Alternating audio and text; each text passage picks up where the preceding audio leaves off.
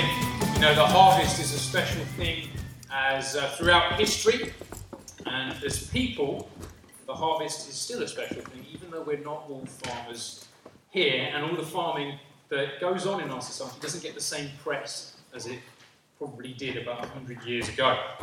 Turn in your Bibles with me to Mark chapter 10.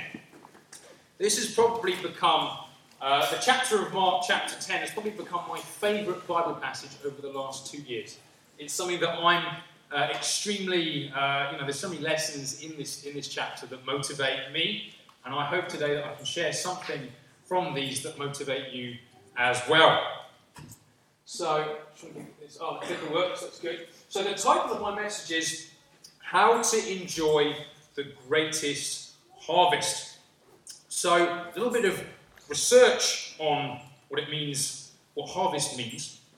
As many of us know, the first thing you might think of with harvest is crops. So, traditionally, a harvest is when you collect all your grain in and you make it into bread. That's a time of harvest. And you can imagine that certainly when, farmers would look to their harvests and they would see the crops that they'd received, they would thank God for those crops. Because for us, we walk down our streets to the Co-op or to Sainsbury's and everything's just there. Yeah. But we know actually, that's not actually how things happen. We should be very grateful to those who, the farmers who do harvest grain, because it's, that's how we get our food. It doesn't just appear on the shelves, it comes from the physical harvest. But if you look at the definitions online of harvest, there's more that's been added to the definition of harvest. So now you can harvest body parts. Now this is not a new business model that I'm saying is a good idea. But as we come to the age as medicine moves forward, there will be times where you might lose an arm, and you might be able to harvest an arm from something that's grown it, and you're able to have it stuck onto you. I haven't experienced that yet. You can also harvest information. So much of life nowadays with the internet is about harvesting information. Everything with GDPR is come about because information is seen to be so valuable. And gathering information, gathering body parts. These are all other ways which harvesting can occur. I'm not a freak, by the way. I'm not like Hannibal Lecter. I don't think about body parts all day. But, thinking about the harvest, I'm going to talk a bit today about how we can have a spiritual definition of a harvest. How we can harvest things spiritually and how that feeds into our physical lives. Before we go on to that, let's pray.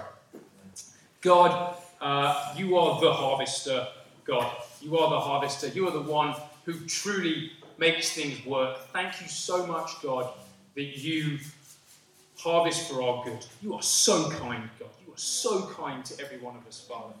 We do not deserve to have you harvest for us, Father, but you do. God, you're so kind to send your Son. You're so kind to give us so much in our lives. God, use me today to teach your words, God. Your words, not mine. I love you. In Jesus' name, amen. Amen. So, a simple working definition of harvest might be the amount of a desired thing that you collect from its source. So you might have a good harvest if you're a farmer and get lots of grain from your fields, or you might have a bad harvest and you might get very little rain, and there might be a bread famine in England. Now, I want us to take a few minutes here, just 2 minutes, a little bit of interaction, to talk with the person next to you about this question. How do people think about harvesting in their 21st century lives today? 2 minutes, talk with the person next to you. That's just to get you into the thinking about harvesting and how it does actually go on in 21st century England, even though we don't often see it. Life from a human perspective is all about maximising. All of us think about how can we maximise our lives. That's why we go to university. That's why we go to our jobs. That's why we get married. We think, I want to maximise my life. I want to get as much out of my life as I can. That's what we do. as people. Let's see what God has to say about maximizing. We're going to read in verse 17 of Mark chapter 10. As Jesus started on his way, a man ran up to him and fell on his knees before him. "Good teacher," he asked, "what must I do to inherit eternal life?" "Why do you call me good?" Jesus answered. "No one is good except God alone. You know the commandments. You shall not murder, you shall not commit adultery, you shall not steal, you shall not give false testimony, you shall not defraud, honour your father and mother." "Teacher," he declared, all these I have kept since I was a boy." Jesus looked at him and loved him. "One thing you lack," he said. "Go sell everything you have and give to the poor, and you will have treasure in heaven. Then come follow me." At this the man's face fell. He went away sad because he had great wealth. Jesus looked around and said to his disciples, "How hard it is for the rich to enter the kingdom of God." The disciples were amazed at his words. But Jesus said again, "Children, how hard it is to enter the kingdom of God. It is easier for a camel to go through the eye of a needle than for someone who is rich to enter the kingdom of God." This is a well-known passage. This, for me, is one of the most challenging, motivating, and convicting scriptures in the whole Bible. It really preaches two main points. The fact that God must be first in your life as a human, and also that material things can get in the way. Now, this normally is the section of scripture that would be preached about, and I'll do a very short bit of preaching about that and how God must be first above our lives and our wealth and our physical things. There's actually so much more in the next few verses that follow this. This man comes to Jesus, he falls on his knees and he says, "I want eternal life." And Jesus basically says to him, if you're going to have eternal life, you've got to put me number one. You've got to put me first. Now that is such a challenging call. Such a challenging call from Jesus. So challenging that the disciples in verse 26 and 27 feel they were even more amazed. They were already amazed. And said to each other, "Who then can be saved?" I don't know if you've ever felt hopeless in a situation in your life, when you felt like it's too much to achieve, the mountain is too high. As many of you know, I'm a dentist, and I felt this many times on a regular basis as a dental student. Being a dental student, you really are the pits of medical ability. You have very little medical ability, and you're being asked to do very, very much. I wonder if Tiddu feels like that. I felt like that anyway. And I remember doing a lot of dental work at university in London and just thinking, how in the world am I going to get to a competent standard of being a dentist? I remember being taught about how to use my drill to construct beautifully hewn statues in teeth and make them look beautiful, and as how to do fillings and crowns. And I remember looking at the teacher's work and thinking, wow, that looks beautiful, like a hewn statue. And I'd look at my work and I'd just think, that looks like a crumbled piece of brick. That looks appalling. I remember once doing a bit of work and showing it to my teacher, and he just looked at me and went, "No." He didn't even say, "That's the wrong shape." He just went, "No." It was truly appalling. For the average dentist, doing root canal is not the favourite first choice piece of, restorative craft. It's not really the favourite for a patient either. But I'm one of those dentists who doesn't really like root canal very much. I do it for the Lord. And I remember when I was at dental school, the average dentist takes about 1 or 2 hours to do a root canal. When I was at dental school, my first root canal I only got halfway through it because I was on pace to finish it in 24 hours. I had this poor patient come in 4 times for a 3-hour session, and I hadn't even got halfway.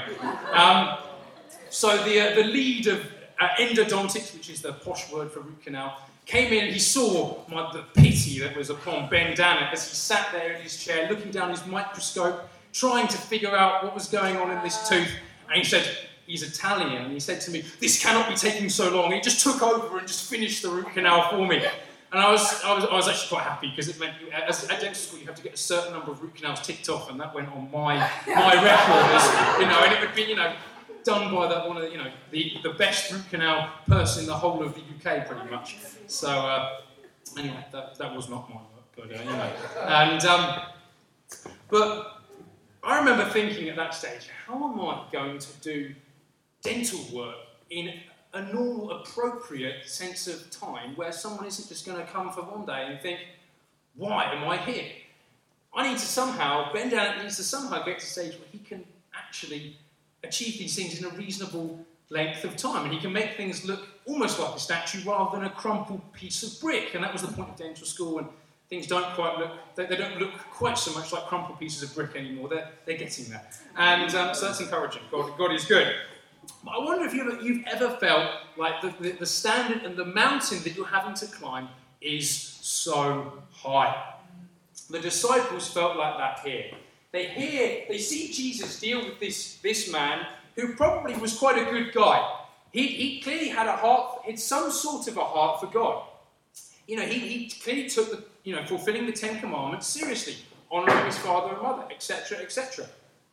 But he couldn't give up everything for Jesus. And the disciples felt like this is too difficult. The standard is just so high. Who then can be saved? And Jesus gives a wonderful response. Jesus looked at them and said, with man this is impossible, but not with God. All things are possible with God. I wonder for you, when you look at your spiritual life, your Christian life, and you think about moving forward, you think about what it's going to mean if you were to be a Christian for the rest of your life, what it would mean you living as. I remember thinking about that before I became a Christian, and thinking about perseverance. I remember when John T. Colwick had my first Bible study with me, and he asked me, Ben, what do you want to study? And I said, I want to study perseverance because, and the truth was, I felt like, how am I going to persevere? I was 13 at the time. I felt like, how am I going to persevere for another 80 years as a Christian? And we looked at perseverance, and now perseverance has become one of my very favourite topics to put into practice and to preach about. And 11 years later, I'm still here. I persevered. I wonder for you, when you look at the Christian life, do you feel overwhelmed? Because it's easy to feel overwhelmed. But Jesus gives us hope. He says, it might be impossible from a human perspective, but from a God perspective, it's not impossible, because nothing is impossible. Let's read on. Then Peter spoke up. He always speaks up. Peter's known for speaking up at the wrong time. When Jesus gets transfigured on a mountain and he appears with two of the patriarchs, I think it's Elijah and Abraham, Peter says, let's put up a tent for you, Jesus. And Jesus just says, you idiot. He doesn't say that. Jesus is he's nice. He just ignores him. And Peter speaks up and he says, we have left everything to follow you. Truly I tell you, Jesus replied, no one who has left home or brothers or sisters or mother or father or children or fields for me and the gospel will fail to receive 100 times as much in this present age, homes, brothers, sisters, mothers, children and fields, along with persecutions, interesting, and in the age to come, eternal life. But many who are first will be last, and the last first. Peter was not happy. Peter felt like, Jesus, what more do you want? I don't know exactly how Peter felt. He probably felt a bit overwhelmed, probably felt a bit discouraged, having seen probably someone who he quite respected in this rich young man being told, you know what, you don't actually have what it takes to follow me at the moment. Peter probably felt like, this is really overwhelming. What am I going to do? Jesus, we want to follow you. We've left everything to follow you. What's in it for us? I can feel like this as a Christian. Sometimes I can feel like I can get focused on what I'm giving up for Jesus, and I can forget why I'm doing what I'm doing. I can think about inviting that next person on the street and just thinking, I'll look like an idiot. I can be thinking about, I've got to give up more of my time to go and do this for God, when actually I'm forgetting that God cares about me. And the reason he wants me to serve him and wants me to actually follow him is because it gives my life something more than what it has originally. Yeah.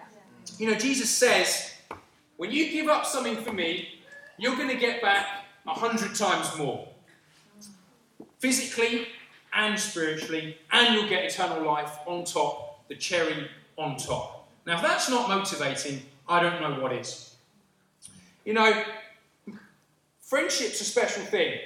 I'm not the best person at making friends by nature. It's not my biggest gift. I certainly wouldn't say I experienced a friendship harvest when I was in my early years of life. I spent most of my time as a schoolboy kind of standing in the corner of the playground without any friends. That's me. That's me naturally. That's who I am without God. I'm not a naturally friendship-based person. I'm not someone whose strength is relationships. That's not me. I remember, even at school when I got a bit older, even thinking about things from a spiritual angle, when I would stand up for God and I'd refuse to swear. I remember a time where my friends, they were not friends, they picked me up and tried to put me in a bin because I refused to swear. Even at that stage, when I was in secondary school, I wasn't very good at friendships. You know, and when I became a Christian, you probably would think that I'd become even more, devoid of friendships because I've become even more pulled away from the world and the way people lived, and that's part of being a Christian. You're different. You're holy. You're set apart. You live in a different way. Because of that, in some senses, there is a degree where people might not understand why you live the way you live. But for me, since becoming a Christian, things have really, really changed. You know, I went to did a few of us here, put your hand up if you went to the UK conference in London about a couple of weeks ago. Oh, quite a lot of us. Oh, very, very good. I got to go on the Saturday, and the fellowship was absolutely wonderful. You know, when I used to come to church as a young teen, the fellowship was not a reason I wanted to come at all. I just, I didn't find it very, very enjoyable. I felt like, a bit of a loner. And but now, quite honestly, the fellowship for me and the friendships in the church are some of the most rich things that I experience as a disciple. They're some of the things which I love so much. You know, at that conference, I went in and all I could see was people who were keen to talk to me. I had friends, I had people who valued me, and that's because of God. God sees Ben, who Ben naturally is, without many friends, and God has changed my life. Amen. God's changed my life to give me 100 times more friends because I've given my life to Him. When we give our lives to God, He gives us back 100 times over. He doesn't just give us a bit to keep us happy. He doesn't just say, well, you've got your due, you've got what you deserved. He gives us way more than we deserve. He gives us 100 times more. I've now got friends all over the world. Let me show you them. So, can we have the lights up? Can't see Alex here.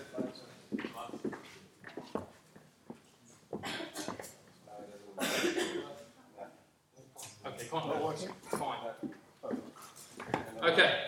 Well, that pink blob is Alex Heath, and that is me wearing a crown with the words King Eglon written on it. Many of us will know King Eglon was a character in the Book of Judges who was very fat and got killed, and I'm dressed up as King Eglon. It was Alex Heath's birthday party. Now, Alex Heath is a really special guy to me. He now lives in Bournemouth. He's faithful as a Christian, and Alex Heath is someone who I have a really special, deep friendship with. We had a great teen night last night. Some of the teens. Teen power, put your fists in the air. Come on, yes, there you go. Yes, Lamar. Come on, Caleb. That's it. And we talked about the benefit of deep relationships. Because it's easy to have superficial relationships, isn't it? It's easy to have superficial relationships where you just talk about football and you just talk about the Rugby World Cup and hopefully the South Africa gets shredded in the next round. It's Johnsy. Johnsy's the one I love telling that to. No, he's teaching the class. But we were talking about in the team class how deep relationships are what count. You know, when you have deep relationships, you can share things that really matter. You're not alone. When things go wrong in your life and you do something wrong, you can talk about it. You're not left in the dark. It's not just about you and the problem. You've got someone to talk to it about. Being a Christian means you get that. I remember for me, when I started to really be open about some of my sins, the things that I was ashamed of, Alex Heath was one of the first people I really shared that with. Alex Heath is a valuable friend to me because he's someone who knows me. I chat to him every week and he knows me. When I share about how I'm feeling, he knows what's going on. He knows my sins. He knows my sinful nature. He knows where I'm weak. But he doesn't judge me. He cares about me. He loves me. He says to me, I know you, Ben, and I'm here for you. That's why being a Christian and having those friendships is amazing. I wouldn't have that if I wasn't a Christian. If God didn't tell me to confess my sins, James 5:16 says, confess your sins so you may be punished. No, so you may be healed. Healed. We're healed when we confess our sins. You know, God gives me 100 times more healing when I'm open. God gives me 100 times better quality friendships when I share what's going on in my life. Another person. Now, again, it's quite a pixelated picture, but that is me, aged probably about 17, and that is Elliot Manku with one of his age 16 haircuts. If you ever want to laugh, go on Elliot's Facebook and look at some of his old haircuts. They're great. But Elliot's a great friend to me now. He lives in Marlow, and he's a great friend to me because he very much provides the yin to the yang that I might have.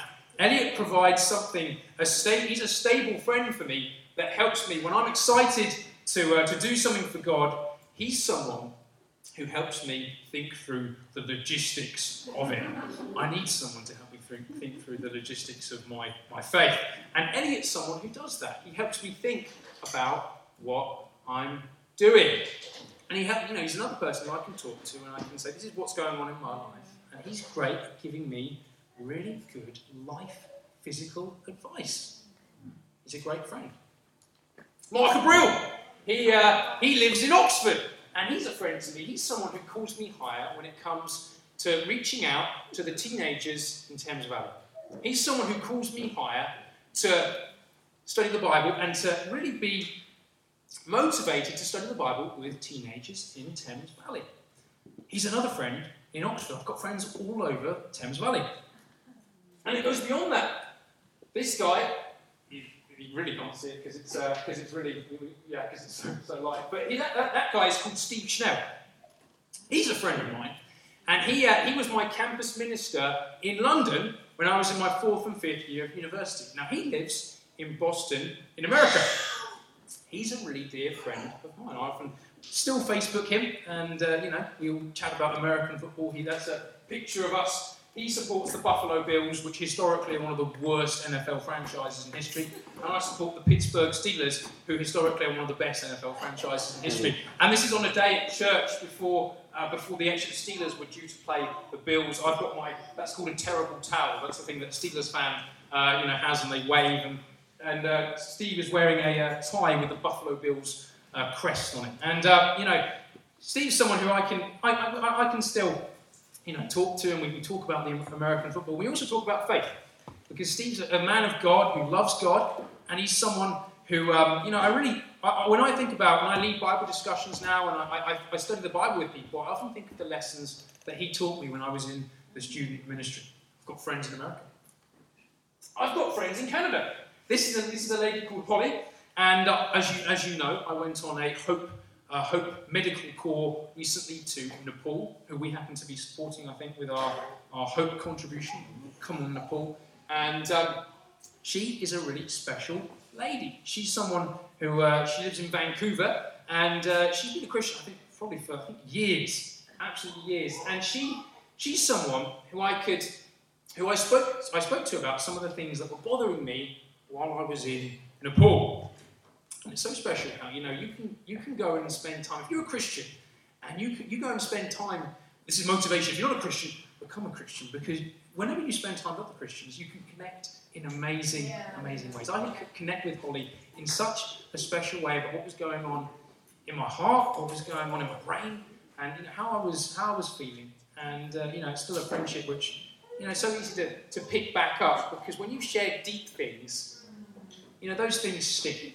Yeah. That closeness in relationship sticks. I've got friends in Canada. I've got friends in Korea. That is a Korean dentist called Victor. He came on.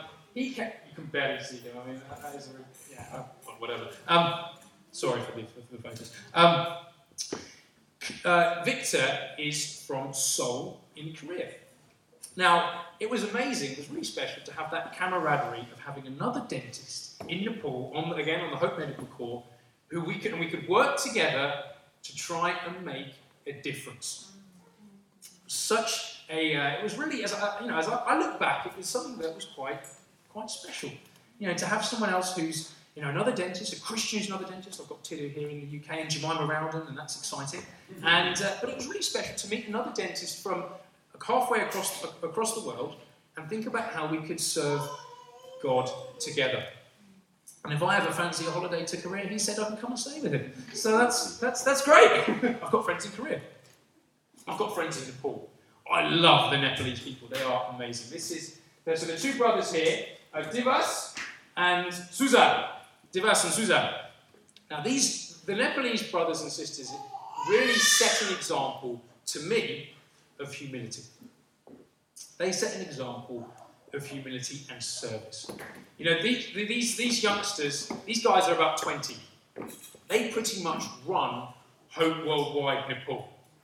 They have jobs, they have college, and they spend all their free time serving the poor. What a heart. And you know what? They're so joyful. They spend their time serving, they spend their time thinking about people other than themselves, and they are so joyful. They give up themselves, and they get back 100 times more joy. They give up their physical joys, and they get 100 times back. I have friends in Nepal. I have friends in Malaysia. That's a guy called Jack at Wellington Country Park back in July. What a great service that was. What an amazing day that was. God was glorified. The weather was great. But that's Jack. Jack lives in Malaysia. He was a brother who I got to talk to and connect with on a deeper level when he was here. It was a really, really special time. The fellowship's been something that's really changed for me. That's become something that's become 100 times better than it was. What about you? It's not just friendships. Jesus says it's many things. If you give up something for him, and if you change your life for him, he'll give you back 100 times more. It could be your money. You give up your money to go and give it to God, to the work of his church, the work for the poor. Maybe he will give you back 100 times more spiritually. I'm just going to ask Alice to come up and share about how she's been given 100 times more than what she gave. Hi everyone. In case you didn't realise, Ben and I are opposites in terms of relationship things. And while Ben was put in a bin for not swearing at school, I would be sort of quietly just... I was more likely to not swear, and then when someone eventually asked me, I just sort of went red and stammered, oh well, I've never really got the habit, and carried on. So I never said, it's for God, like Ben did. But anyway, but one of the things that I think comes with being more relationship-based is being a people pleaser. I don't know if anyone relates to that. So when I went to university in Bristol, all I really wanted to do was just fit in with everyone else in my halls and just kind of, just be like all the other students. But I'd decided before I went that I would try and have a Bible discussion when I was there. And I'm really glad I decided before I went, because when I got there I was like, I don't want to do this anymore. But yeah, and I had them in my room in halls, and I remember I I would look at the clock the day before, and we all ate in the dining room together, and I would look at the clock the day before and think, 24 hours, this will all be over. And I would have to invite a clock in. And then I remember I would sometimes, it was at 8 o'clock, and I would, at about 7:58, I'd think, oh my gosh, no one's going to come. And then I'd think, well, that's good if they don't. I don't have to have a discussion. And I would sort of walk along around the corridors, feeling very nervous. But actually God was great, and luckily I had a lot of friends in my halls, and people came along who weren't religious at all. I remember I said to one boy, I am having a Bible discussion tonight, and he said, I love religious education, I'll come. That was my favourite subject at school. But it was great, because actually, although I really hated the process of having the discussions, and they were never more than about 10 minutes long, and at the end I'd sort of just be like, let's have some biscuits and talk about something else, and pretend we haven't had a Bible discussion. But anyway, actually, through that discussion, a lot of friends did come along, and people got to know that I was a Christian. Alex came along, obviously, already coming from a background of having faith and with God working in his life. And that was a great way for him to just get to kind of clarify, I think, just exactly what being a Christian is. And obviously that wasn't something I'd expected, and it was a way that God rewarded me for giving up my people-pleasing nature, which still comes back very strongly most of the time, but without becoming a Christian. So, yeah, that's one thing to me.